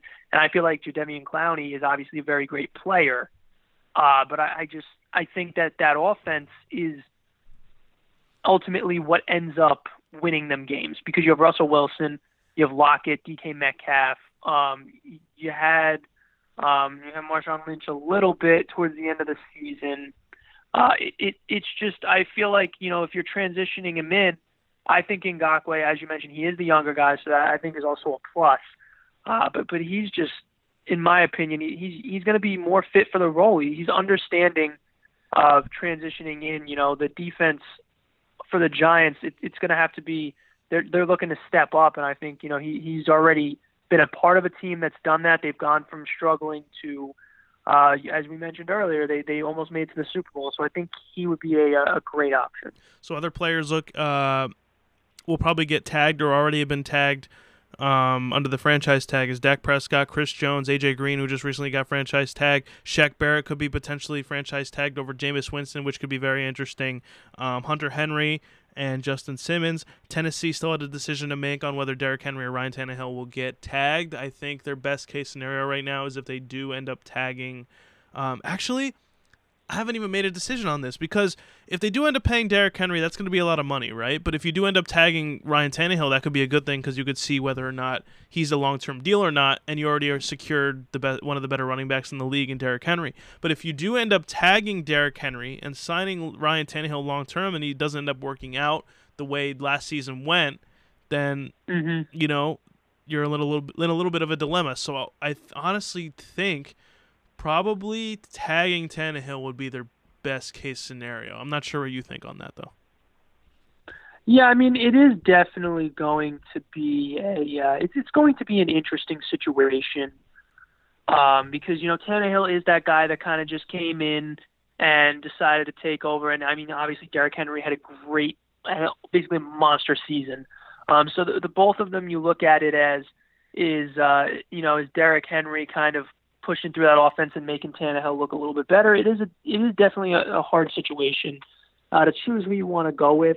In my opinion, I think that Derrick Henry has been around that team. I think that he personally, I think he personally deserves the contract. I think he's earned it. Whereas Tannehill, as I mentioned, he just got on. So if that is an option, I think the franchise tag would be better for Tannehill. So I didn't mention this before, but Yannick Ngakoue, since he is franchise tagged and he won't sign long term, he is looking for $22 million in annual salary if he does end up getting traded and signing long term somewhere else. That is a high price to pay, but the Giants do have money to spend. But we'll have to see where he does end up going and who has the money to spend that.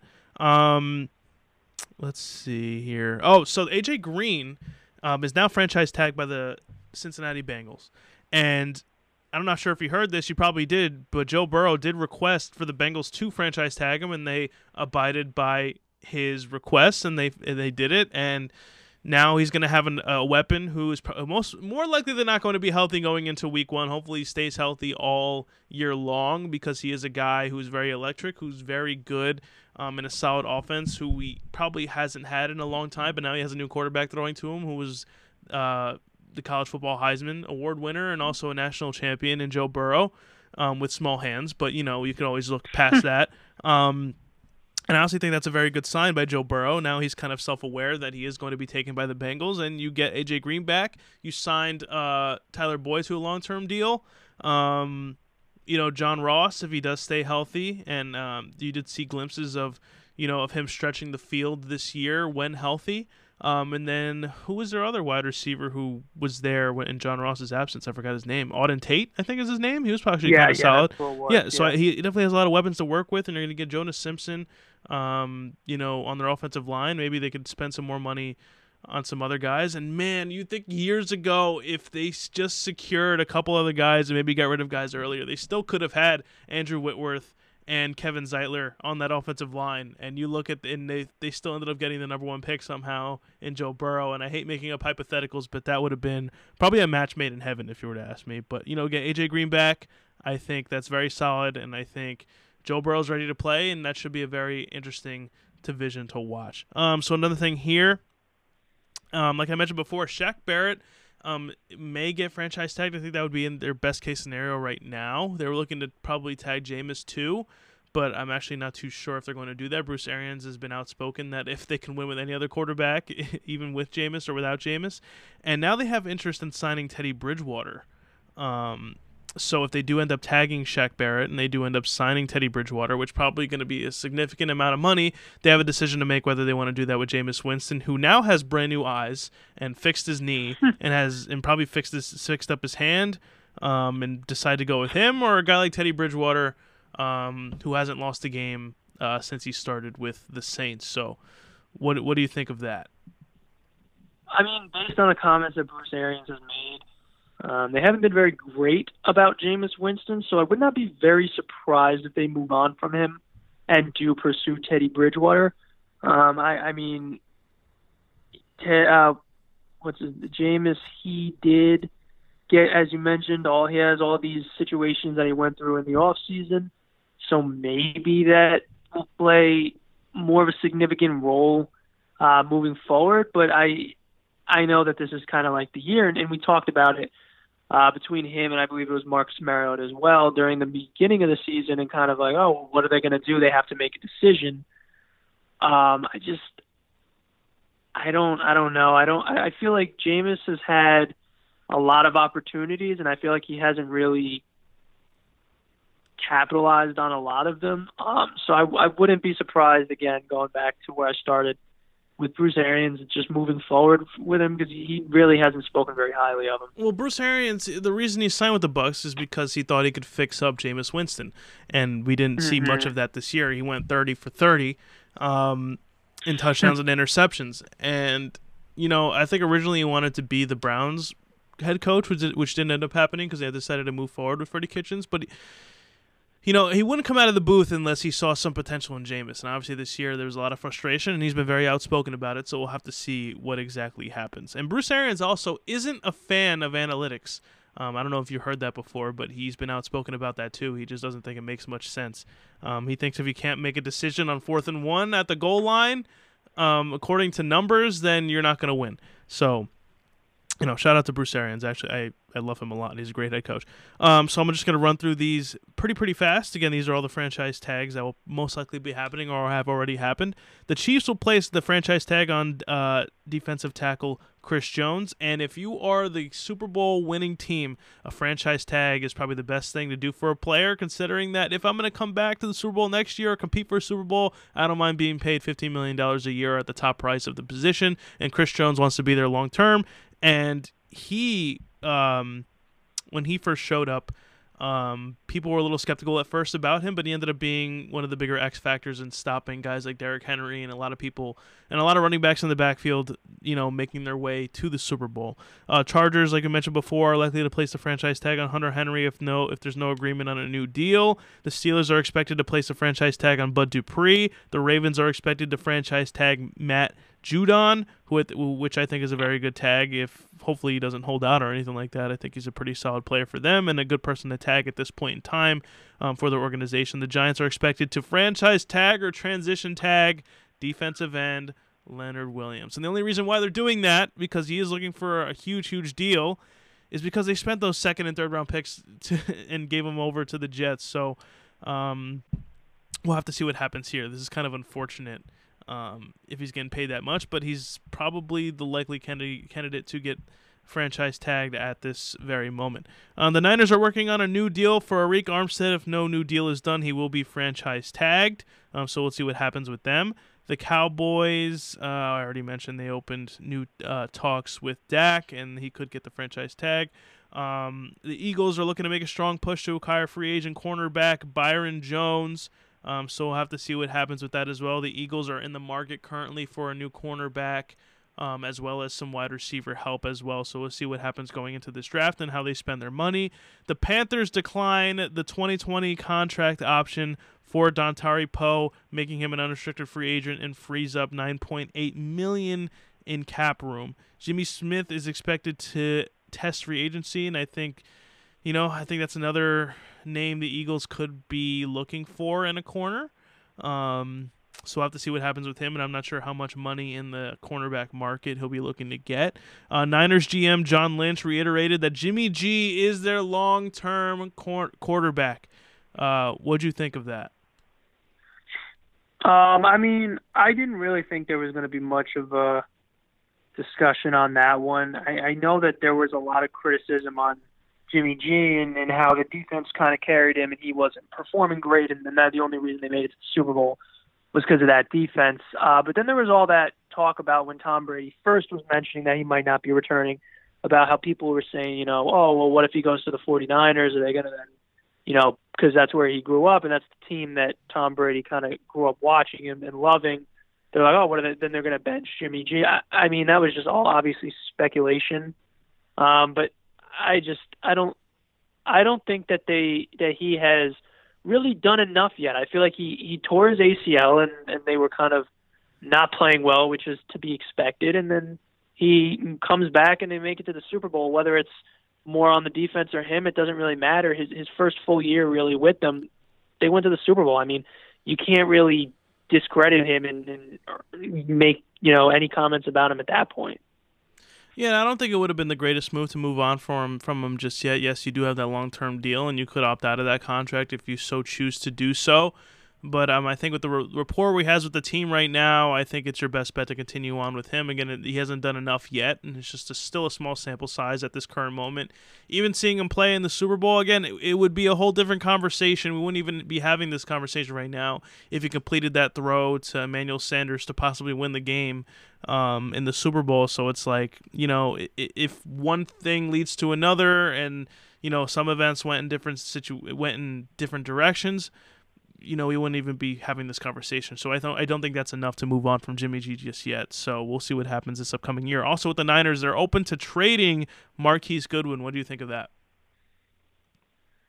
Yeah, that in my eyes is very interesting. I don't know if they, they just like what they're seeing from Kittle and maybe Deebo Samuel. I don't know, but that's interesting because I feel like he was an interesting fit. And I mean, the next thing that I'm assuming then is that they're going to try to keep Emmanuel Sanders around, but he's, I don't think he's going to be around much longer anyway. So I don't know. It's an interesting decision, I guess, on their end. I mean, he's one of those guys that we were talking about earlier where it seems that he was just very, very, very, very quick, and he hasn't really made a huge name for himself in the league. So we'll just kind of have to see if he has a big market if they do get rid of him.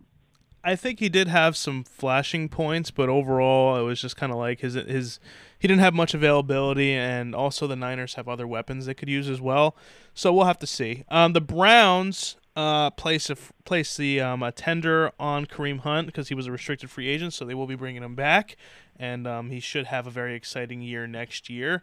I still think as soon as he's able to get out of Cleveland, he better go to a team that's looking for a solid running back and is looking for a number one running back because I still think he can make some noise in this league. The Vikings are expected to re-sign Everson Griffin. He opted out of his contract after getting more than 6 sacks. I didn't even know that was a thing in contracts where if you're able to opt out of your contract if you get a certain stat line, which I thought was very interesting. But they're looking to bring him back. He wanted to get out of his contract initially, but now all signs point to him returning to the Vikings. When you first heard of that report, did you already know you could do something like that, or is it just me? I knew that you were able to use that as incentive so you can get like a bonus or anything like that. But opting out of your contract? Opt out. That was crazy. And then you can opt out, yeah. And one last thing I have on my list here. I'm just checking some updates. So I haven't really seen an update. Let me take a look at Adam Schefter, if anything has happened during the show. Because if hell breaks loose again, I'm going to be very, very angry. Let's see. So the last thing he actually did mention was 4 hours ago, which is the A.J. Bouye thing. So nothing as of right now at the time of this recording, March 3rd, 8:30 at night.